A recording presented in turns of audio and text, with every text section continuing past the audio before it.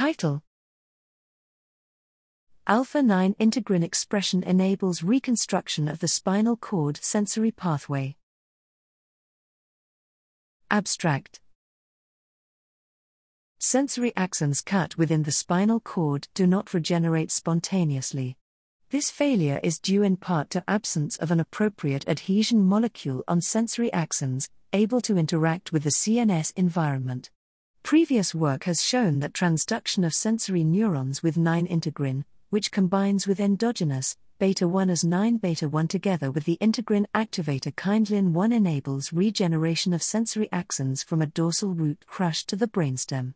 The integrin provides an adhesion molecule that recognizes tenascin C, which is upregulated in damaged spinal cord, and signals to upregulate the regeneration-associated gene program. Regeneration from sensory neurons transduced with 9-integrin and kindlin-1 was examined after C4 and after T10 dorsal column lesions with C6,7 and L4,5 sensory ganglia injected with ARV1 vectors. In 9-integrin and kindlin-1 treated animals, sensory axons regenerated through tenascin C expressing connective tissue strands and bridges across the lesion, then re-entered CNS tissue. Many axons regenerated rostrally to the level of the medulla but were excluded from the sensory nuclei. Regenerated axons were seen particularly at the white matter/gray matter boundary in the dorsal cord. Many branches into the dorsal horn were seen tipped with synaptic swellings.